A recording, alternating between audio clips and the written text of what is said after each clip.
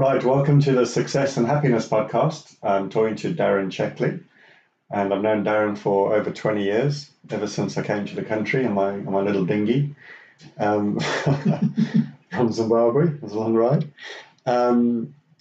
So the one thing I've always really found really interesting and really liked about Darren is that he's not motivated by money, and I know I've always been motivated by money, and I've pushed myself really hard to try and achieve things and that sort of thing all the time, both sport and business. And Darren's kind of just really happy. Like we've done Ironman together, and I'm like trying to go as fast as I can, and you just want to get to the finish, basically. Yeah. Well, so I said to somebody once, that I'm not a competitive Ironman. I'm a completive Ironman. Just get to the end and just enjoy it. Yeah. And they found that quite strange, that it's just about going and doing the experience. Yeah. So I really like that difference, and like your philosophy, I guess, or how you do things and that sort of thing. So that's why I wanted to talk to you, and just get your perspective, I guess, on success and happiness. So what does drive you? And obviously you've had quite a big event in your life, which a lot of people do, which basically is kids. So pre-kids, what drove you? As I've just said, I asked Fran what drives me to try and work out whether that's the same thing that I thought.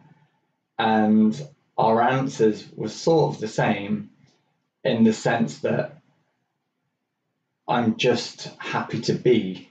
So I'm not striving for something in the future. I sort of, to use the modern terms, I live in the now without much thought of the future, which drives some of my friends insane, because they're always thinking, especially at the age that we are, well, you need to have a pension, you need to have done this, you need to have that ready, you need to have these investments in place. And I'm like, well, they'll just all sort of work out. And I guess at the moment it has all just worked out. So my evidence for me is you don't have to have a drive to get somewhere, but it will all work out. And as long as you're happy, you're happy. You don't need a thing to be happy. I don't know where that's from, whether I was quite poor growing up, so there was never anything about having a set career or being driven towards owning a house or having a certain amount of money in the bank. It was, we get to Friday and then we can have a chip shop or a Chinese. But it was just about, let's get to Friday, but not at the expense of, oh no, it's Monday. Yeah. No one ever hated going to work. And my dad he was a lorry driver and a coach driver, and my mum was a cleaner at the hospital, so they didn't have careers where they were aiming to go for.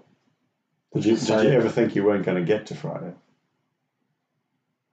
Like living only because of my chosen pursuits. But no, it was just at the weekend, and they could do the stuff that they wanted to do, which then essentially meant that I was given free rein to go and do whatever I wanted to do, which I guess is still part of what I do now. Yeah, it's interesting because there's two things in that. The first thing is about like the whole pension and that sort of thing, and that kind of that worried me about you as well, because I was like, you kind of need to, you're working now and everything else, but then when you can't work anymore, it's like, I'll always be able to work. And then the other thing which I find really interesting is about living in the now, because I think like very few people live in the now. And for me, definitely when I was younger, everything was essentially on hold for the future. Like, I'm going to work really hard now. I'm going to work 90 hours. I'm going to sacrifice this and not do this and all the rest of it. And then one day will come eventually, and I'll be able to do all this stuff. And reality is one day never actually comes, and then you need to start doing the stuff. Yeah. Or you get to the day, and your body doesn't do the stuff that you wanted it to be able to do. That's the other thing. So yeah, that's something else I think we've seen, and especially in sport, is that I think the 40 to 45 age group is like the most competitive, because people have been working a long time, and then they've got enough money to buy a really nice bike, and they've got enough, and they've got a bit more time on their hands and that sort of thing. They've kind of reached that age, and they're going like, I'm going to do something for myself. I'm going to train and do an Ironman or cycling or whatever it happens to be. So that tends to be the most competitive age group, which is. And then they're at the bottom of a hill on a really expensive bike. Yeah. Because it's not about the bike. Well, they're really overweight going, they got all the gear and no idea. Yeah, really overweight and their wheels are straining. Yeah. So yeah, living in the now is, that's a real kind of something that people need to strive for, I think. Yeah, but I think it's something that, I don't know, whatever colours of the spectrum I've got or concentration issues, it's something that I've never strived to do. It's just been how I am. So when it got trendy that people were trying to live in the moment, I didn't really understand it, because, and I've done, as you know, done lots in personal development and coaching, etc. But I never really understood people that it was all of a sudden trendy to have a work-life balance, when I've always worked to have a life. And but I guess the career that I've got as well gave me insights when I sort of finished my degree and started working in personal training, and I quite quickly got into corrective exercise and helping people overcome injuries that were preventing them doing the things that they wanted to do. And then the nature of the club that I worked at, I was working with quite wealthy people who had the resources to do stuff but didn't have the physicality to do stuff. So I don't know whether just my background in general helped with that, but then working with some of the clients that I've worked with over the years and seeing how they've had the outward signs of success but not been able to use the inward signs of success, like how your body's worked, and they've been in seriously poor health. I remember one guy who was very, very successful, but when we sat down and discussed what he wanted to be able to achieve, the cardio area of the gym was up a flight of stairs. He wanted to be able to get up the stairs in the same way that I did. That was his barometer for success. He just wanted to be able to run up the stairs without feeling like he was going to die. Where at that point he could get up the stairs in one go, but didn't feel good at the top. So he always seen it that I always used to be at the bottom and then bound my way up 2 or 3 stairs at a time. And it wasn't something that I'd ever considered as a goal worthy, because it was just what I did. And I think with that, outwardly, he had a very successful business, but part of that was he was eating out with clients at lunch and in the evening drinking lots of wine. His body showed those signs of success. He truly wanted to be able to move freely. Was he unhappy then because of that? I think so. We'd never, back then I wasn't emotionally developed enough, I think, to discuss whether he was happy with who he was and how he was. But looking back with hindsight, I don't think so. I don't think he was particularly happy, because it was simple things that he wanted to be able to do. When he could get upstairs, it was always about easy life stuff rather than he could achieve anything he wanted in business, but he couldn't control. And that's very much like what this podcast is about, and very much like how I'm seeing stuff now is about that completeness of everything. So it's, it's family, it's relationship with your partner, it's, kids, it's your business, it's nature, it's all of that, and making that making a complete person, really. Yeah. And I think to me, that's what happiness is having all of that. Yeah. And having, I guess it depends where you put your sort of bar for happiness as well. Like if you think when I get to this weight, I'm going to be happy, or if I get to this salary, I'm going to be happy, or if I get to this, I'm going to be happy.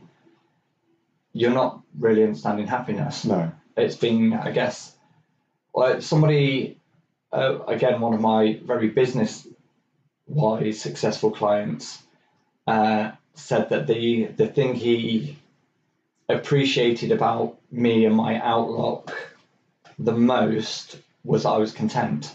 Yeah. So whatever I've got, I'm happy with, and I like shiny, nice things. You think content is happiness? I think so, because then I'm not worried. I'm not unhappy if I have the same car for 10 years. And actually, I see it as quite a challenge that I'm seeing how many miles I can get on the car. Like the truck had nearly 300,000 miles before that went. My Golf previously had 222,222 before I was prepared to let it go, because I wanted to get.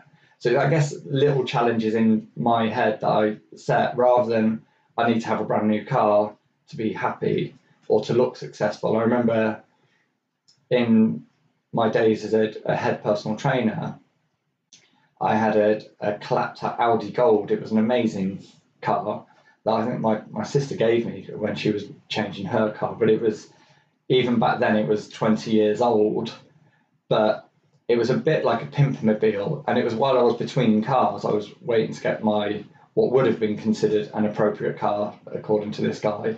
But one of the guys at the gym was like, "You're a head personal trainer, you should drive a better car than that."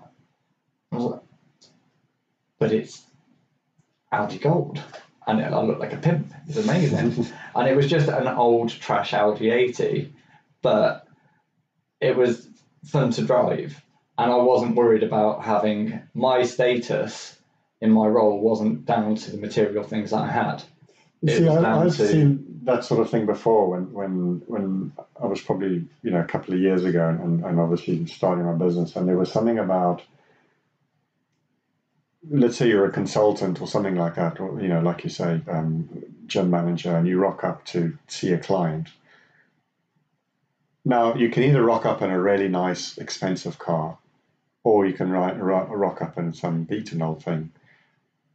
And that gives an impression. So if you've got a beaten up old thing, then you're perceived as not successful. Yeah. If you're in a brand new Mercedes, then you're perceived as too successful.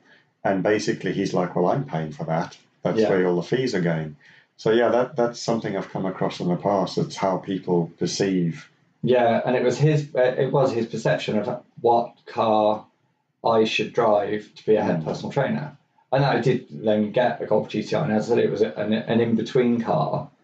And I was offered sponsorship cars where I could have had little sporty things, because I trained some sales directors of car companies. But it wasn't what I wanted. Then the main reason I did turn down a really nice car. I had it for a week because it didn't fit my bags in the boot. And that was enough. So I didn't really, it would have been really cool and it would have been a free car, but it didn't fit my bag in the boot. So it wasn't something for me. What I find as well is that people, I find myself doing this, is that you judge people like that, going, oh, that's the car you have, or how they look, or how they dress, or whatever, until you get to know them. And when you know them, it doesn't matter. Yeah. It doesn't matter what they wear. It doesn't matter what car they drive. None of that matters, because now you know them as a person, and you're not judging them based on Western ideas. Yeah, and definitely. And then it's this side of that is like sticking with cars. I've got some clients with amazing cars, and their preferred car isn't the one that you'd pick as the amazing car. The car they drive the most isn't the super sports car or the super luxury car. And that's across the board. I'm thinking of a particular client, but across the board, they all prefer their cars that just get them around. Yeah. And they do the things that they do. And looking at them, they've got the bits that make them successful on the cars. And turning up in a set car can give the right impression, but like you said, it can also give the wrong impression. Like, why are they doing that? And then I think it was probably Fran that made me realise as well, because I didn't take any time off in my early stage, because I didn't need to. I had weekends with my mates before I was dating Fran. We'd go away quite a lot, I didn't really need a holiday because I really love, and I still really love my job. But Fran made me appreciate the fact that, so now I'd see a car payment, if I had to pay £300 or £400 a month to have a nicer car, that, well, for £400, if I have 2 of those, I can have a week in Newquay and be on the beach for a week. So I'm not driven by foreign holiday, and I'd much rather have that time away and enjoy that. And that, even before the kids, we'd choose to have a time away over having something new. Like, well, let's go to the beach for a week, and we'd be on the beach with the dogs every morning, because they got up early as well. So we'd be on the beach early in the morning with the dogs, and then in the afternoon with the dogs, and then go and have some food. And so that sort of thing, I guess the experience of life, meeting Fran, became more important. Before that, it was just about having a party. So there's something that comes up for me on that, and about going away and experiencing, which I think is really important. And this probably doesn't apply to you, but I think to a lot of people, they go away on an amazing holiday and they might spend a fortune on it, and they'll go away for a week or 2 weeks, and everything's amazing, have the best time of their life, come back, and after a week, couldn't even tell you when they went on holiday. Yeah, completely not appreciating the fact that they've been on this once in a lifetime experience. But I think that's you should have once in a lifetime experiences if that's what you enjoy. Yeah, find a way to make it work more often. I'm quite happy having a week in Cornwall, getting fish and chips by the beach and just chilling out by the sea.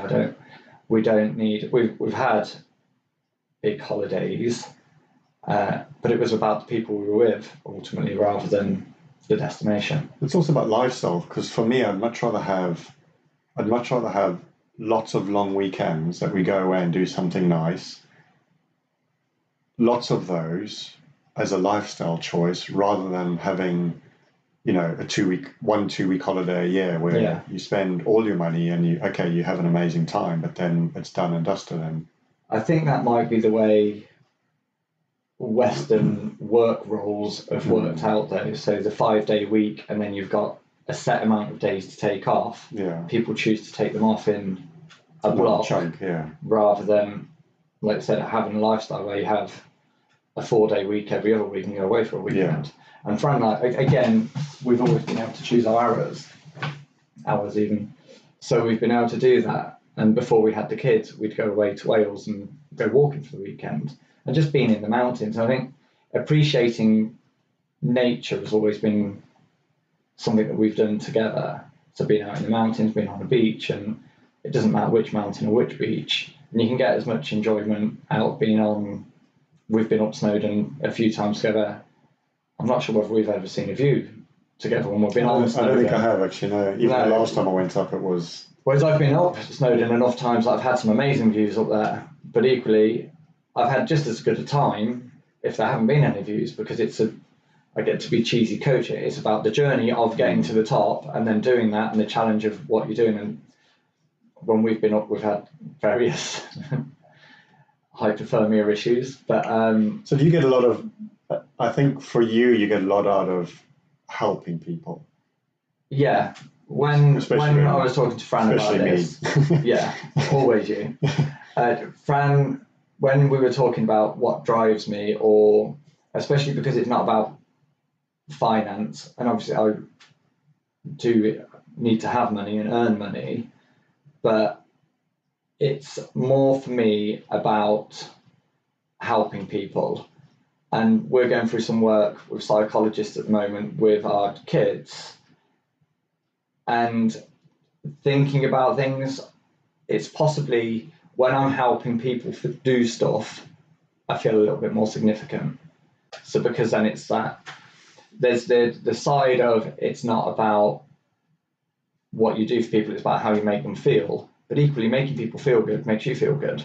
So there's a selfish side of it as well. Yeah. That I do seem to be driven by helping other people do the things that they want to be able to do. But that also means I get to do some cool stuff too, and I get to do it. Yeah, so you can't go wrong with that. So like the times we've been in mountains together, we'll have to tell that story. Yeah, well, you start and I'll tell the truth. So we decided. I guess in my head I was like, well, weather's good. We'll just go up the mountain and come back down. It's not going to be an issue. The weather was good the day before. The day before, yeah. So I didn't think, because we were both really fit. I was really fit. We were Ironman ready. Yeah. We'd done 80 plus very hilly miles around Snowdonia the day before. Yeah. Then a little bit of a run afterwards to see what would happen. We were feeling good. We were due to do Snowdon at a decent pace the following day. And I've been in the mountains quite a lot, so had a bag that had everything that would be required. The cops kicked me out though. I could have been Bear Grylls. I had everything that was required to survive a mountain no matter what, and I always do have. I've always over-prepared or over-carried kit. And in this case it worked because you truly under-carried and thought, we're going to be out for 3 hours, 4 at tops, I'll be okay. And then the weather changed. And the previous day, I think we both got a little bit sunburned, didn't we, from being out on the bike for so long. Probably, yeah. And then it was North Wales and Snowdon, so you assumed that the sun would last for the weekend, and it didn't. It wasn't even that, it was like, it was the top of Snowdon which was the issue. It just the weather just changed. Yeah. It was okay until... But even halfway up, because even on the way down, so we'd had quite a bad, I pretty much had hypothermia, and then essentially took all your clothes out your bag and managed to dress me in because I wasn't dressed for it. But even on the way down, the weather improved rapidly as we got down. And I'm looking at all these people coming up the mountain, push chairs and everything else. I'm like, you guys are mad. Yeah. I don't know if they were going, I'm guessing they weren't going all the way to the top. I think because there's a cafe at the top, although it wasn't open at that time of year, people assume that it's going to be okay. And they don't factor in how dangerous mountains can be or how weather works on mountains. And especially, it's not on the coast, but it's not far from the coast. So Snowdon, the weather changes just in an instant, and it's but yeah, it changed. It got very, very cold. I think there was some hail. Because the wet was the problem, because it was really high wind. Yeah. We were determined we had to summit because of the event that we were going to do, and it was part of our mindset training was to summit. But that then put you into a place physically that was quite dangerous. But I'd over-prepared, and we were okay. My hands didn't work. I'm sure you were trying to put gloves on. Yeah, I had to put some gloves on you. Yeah. And that's when I thought, I need some mixed in the future. Yeah. And now have some. I have now joined the over-prepared club. Yeah. So, yeah. Because there's always somebody to help. There's always somebody that needs the extra bits. So, yeah, that was an interesting thing. And then we met Fran and Swaney, and there's, was it Pete Eats to get some... Yeah, something at the bottom, yeah. But we warmed up, but you still look rough. Yeah. So, I'm sure there's a photo somewhere. Yeah. Of getting that. But I think, helping people is always part of what I do from my classes with clients, etc. And there's always a part of that, though, that if I'm giving out, it's coming back. Even writing my blog posts, it's not from a business point of view. I do it because it gets stuff out of my head. Yeah. And as a result of getting stuff out of my head, it clears my head. But always there's some nice feedback as well. Yeah. But the point of it is to get the stuff out of my head. I think the thing as well with helping people, and the same almost about setting goals, you mentioned something about that, what people want to do. So whether they want a nicer car or whatever. The key is where it comes from, the place that it comes from. So it comes from a place of I want that, then that's not healthy. Yeah. And I also noticed as well, a lot of wealthy people, enough is never enough. And if anything you're doing, whether it's exercising or money or whatever it is, if enough is never enough, then it's very unhealthy. Yeah. And then also you're basing your happiness on somebody else rather than you. Yeah, it's got a caveat. Yeah, it's, well, Elon Musk looks like he's doing okay in business. He smiles on camera. He must be happy. I need to be as rich as Elon Musk. Yeah. That's, like you said, that's not a good way to be. I want to be me and be happy being me. And there are times when I'm not. And I've got processes that I go through to try and help bring me back to who I am and appreciate what I am and who I am. And since we've had kids, it's changed, and I struggled with that because I couldn't do the things that I thought made me me. But I had two prime examples in the house that could be who made me me, and helping people and bringing them forwards. So if you're striving to be a version of somebody else, I think you're never really going to get there. And you're never going to reach that. And it's then because they're still striving to be more. Yeah. So you'll get to where they are, but they've already moved on. Yeah. So if that's your goal, and goals shouldn't ever really truly be achieved. You should grow with your goal and think, well, actually, I've achieved that. Now I can move on to that space.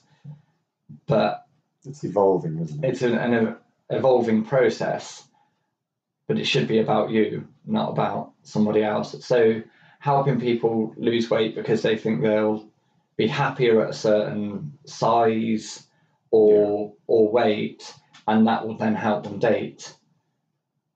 When I work with people, it's about, we do that as the outset because that's what they think they want, but then we work on the mindset to be who they are. Because that's interesting, because I've come across this a lot in the past, where a lot of people go, well, I need to meet someone to make me happy. Yeah. And it's like, well, that's not attractive to somebody. You need to be happy as you are, and then meet someone halfway who's also happy, and then, then you can have a strong relationship. But if you meet someone and they're there to make you happy, like that's their role, that they don't actually know that's their role, but subconsciously that's what you put onto them.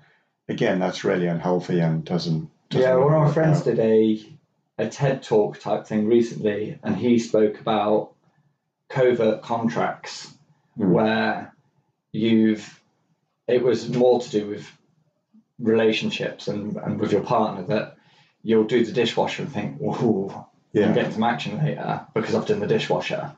You haven't said, if I do the dishwasher, do I get this? So it's a contract that you've set in your head, and then you're really disappointed if that doesn't happen. Because you haven't communicated that. And you haven't communicated it in the first place. And I think that's what happens. People enter relationships thinking, well, this is going to make me happy. And it does, because all new relationships make you happy. But then if it doesn't continue on that, then you're disappointed in the relationship when it's a perfectly good relationship. You've just gone into it with a covert contract. So and it's also the other person, like, what makes them happy. So, you doing a dishwasher or whatever probably has no effect on them whatsoever. But you may be cooking dinner, or it'll be different for every person of what actually makes them happy. And it might be something really small as opposed to cleaning the whole house and everything else. Like they're like, well, you've got to do that anyway, or someone has to do it. But it's understanding what actually makes them happy, and then realizing that not by making them happy, but by doing little things that help help them, and support, and it's part of the and they feel loved and supported by your actions. Then that's what. And it's something that I struggle with in my relationship. I like to have things that I can do because of, again, wherever we all are on the spectrum. I do this, and that's me. That ticked off for the day. Yeah. Rather than coming in and think, there's Lego all over the floor, I'll pick that up. In my head, if my job was to pick up Lego, then I've done that. I'll pick that up. But if my job's to do washing up, I see the Lego and I think there's Lego all over the floor. So, but that's part of how my brain works in that way. So I'd then struggle at times to then do like the daily chores, which makes Fran feel supported and appreciated, but it's not in my right, that's not my norm. It's like, oh look, I better pick that up, or I better tidy that up, and I try. And when I try, right, a friend will say then she feels more appreciated. But in my head, it's I need to do, if I do this and then this. And when we discussed this, we were talking about what I could do as part of my quarterly goals. And it was, so shall I take over the washing? Sure, well, that's not. So you're very much do the black and white. Yeah. So the great, and she said we could do the washing, but then, so I'd think, well, as long as the washing bin's empty, I'm doing well. But everything else could be a disaster. So that doesn't really work in the normal way of It's like walking into a burning building, changing the washing or whatever it is, and then walking out again. And I've done my job. Okay, so there's nothing in the washing. So that's it. A thing that I struggle with to maintain sort of a. So how's the relationship evolved then over the last? Because you've been together, what, 20? Yeah, just over 20 years. Yeah. So we've been married 17 years in April. Fran would say that I've just carried on being me and getting on with stuff. And then, so going into what I wasn't looking for someone to make me happy. I was happy. Fran, like you've just said, Fran was happy.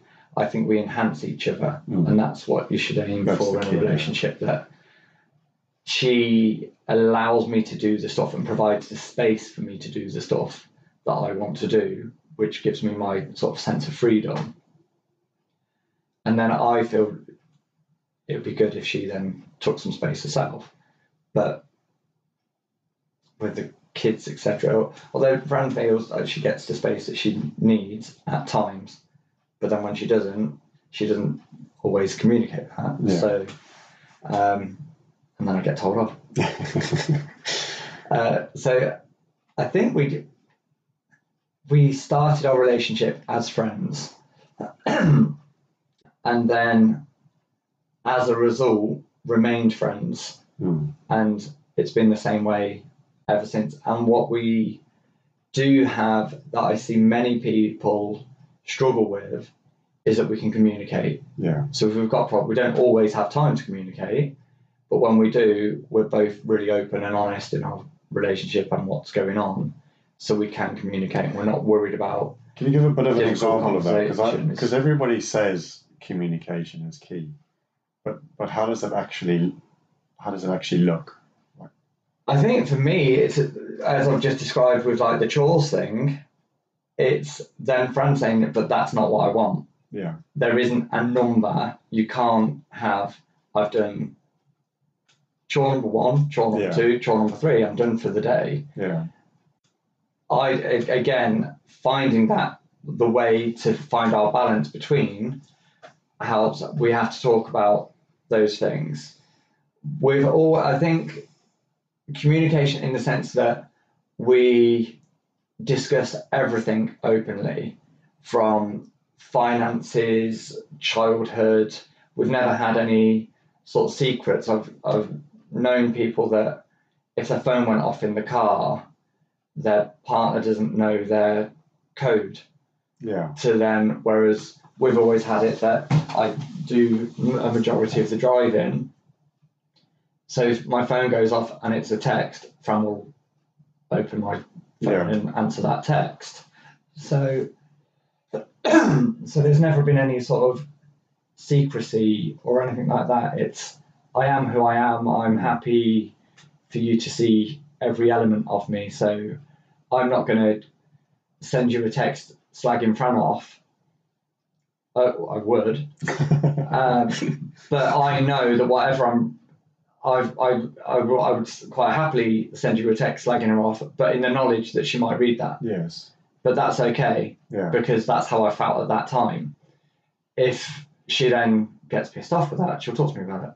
Yeah. So I think it's one of those things that everyone thinks they communicate, but they don't ever really tell the truth. Yeah, exactly. Whereas I don't think I am me. I don't worry about trying to be someone else with Fran. But I'm not really anyone else with anybody else. In the fitness industry, we have our masks. Yes. And in teaching my Kung Fu students, in the sense that you put on your face entering the room, but only to the sense that you don't want to go in and everyone's there to have an experience. You don't want to go in and make everyone understand that you're just really pissed off. Yeah. And there are times in my life where things have happened, like when my dad died, I still went to work, I was still me with my clients, and I've got a really good relationship with my clients and always have had, where I can say, my dad died last night, and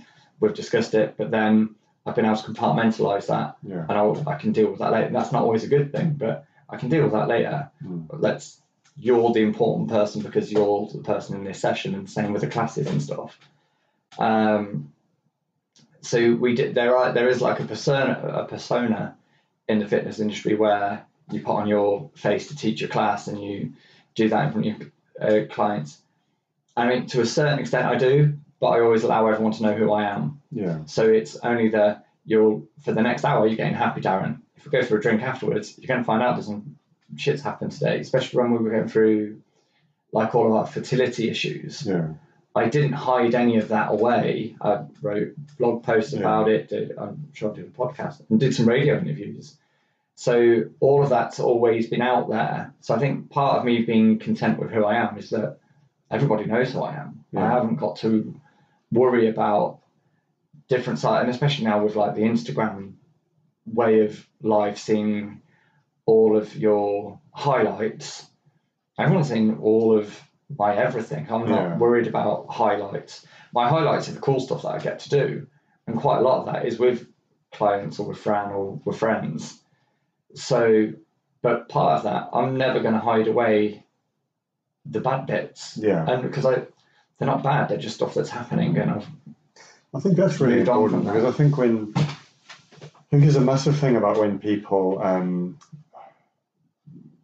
I guess you can call it trauma, and people just keep it all inside them, and there's a lot of stuff I've been looking at recently, how that affects your health, because you're trapping stuff inside you and you're not releasing it, and it's almost like someone dying and you're not actually grieving, you're just going, okay, I'll just put that away and I'll just carry on. I know you said that like maybe for an hour or so, but you're still dealing with that, and I think that has quite a dramatic effect on people's health long term, especially trauma from being kids and that sort of thing. I've seen it in like treating people for injuries where their emotional attachment to, say, a back pain because of how the back pain happened, or a head injury, that needs to be dealt with before we can deal with the physical side. Yeah. So they're not really going to get over a recurring neck injury because how that neck injury happened, they need to deal with. Yeah. And it's part of the guy that developed the therapy that I do.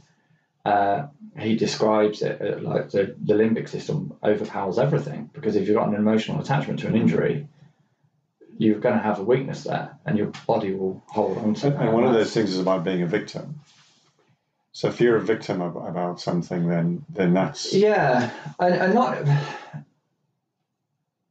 A lot of the time, but not always. Yeah. It's about that happened to me, but it's happened to me. My coach is going through a thing that happened for me, and he's going through a phase of that type of thing. I'm not quite there yet. I've had as many injuries as you, or possibly more than you. I haven't really got attached to those injuries. They're just things that I've done while pursuing the things that I'm doing. Yeah. And maybe I'm just really shallow. I'm not content. Whatever works. Yeah. Just happy being. Tell us a little bit about your background, because you've mentioned that, but you haven't really... I know we should have probably done that at the beginning, but... Yeah, so I've been in the fitness industry since 1996. I started the martial art that I train in and teach now in 1988. So I've done martial arts for a majority. I think I was 15 when I started. I'd done little bits and bobs prior to that. being in the martial arts world, we were doing competitive points fighting, and as a result of that, I wanted to be fitter, I wanted to be stronger, I wanted to be better on the mat. Talent only took me so far. Which one of my friends was doing a sports science degree, so I visited her quite often and would question then her friends who were doing sports science degrees regarding what I could do to be better, faster, what we could do as a club, how we could improve, to the extent that I ended up doing a sports science degree, and then went into the physiology, the biomechanics of everything, and really enjoyed that then. And again, I didn't strive to be a personal trainer or a fitness instructor, or while I was on my degree, I ended up doing a lifeguarding thing to get some money in. So I was lifeguarding for a little while. Then one of my friends, or one of our mutual friends, Alvin, said that a new gym was opening in Coventry and they needed lifeguards. So I went along and was a lifeguard over that summer, and then at weekends when I was finishing my degree off, and then came back, and I ended up being on the pool side when I came back from my degree, and they had a gym instructor role open, and my degree was in sports science, so it sort of made sense to go into there, and I was doing a bit of that and a bit of lifeguarding as well. But then I realised that I was helping the fitness trainers more than I was people, because I was actual clients improving knowledge on physiology, biomechanics. I wrote a manual on how to use all the gym equipment.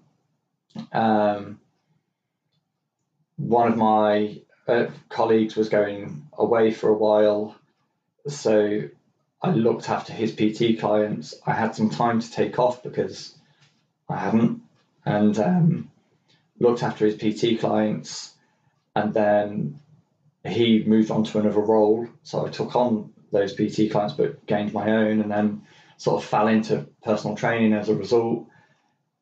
As a result of that, ended up working more with people who had injuries and postural problems because of my background in biomechanics and understanding how that worked. That led me into working with a team of physios and doing their exercise side of things, which then rehabilitation. Some more rehabilitation and corrective and prehabilitation. Well, I think we're probably part of the first group of people that started doing that. Then I took over the personal training team, and we were doing stuff and had one of the most successful clubs of the chain in the country. So I was helping out and advising on how to run that. At the same time, then I started teaching martial arts at that club, and took that more seriously and developed that side of things as well. And then it just sort of moved on from there, and then infrastructure's changed, and I moved on, and then we broke away from the club, I think 14 years ago, 14 years at Christmas, and set up the first sort of group fitness boot camp type things in Coventry. Carried on personal training, and then... And you're still doing your martial arts training? Still teaching Kung Fu, and still doing that now. And then the corrective exercise side of things moved into the person that I respected, that I was working closely with from a hands-on physiotherapy point of view, stopped treating normal people and worked specifically with athletes. And I didn't find somebody with the same work ethic.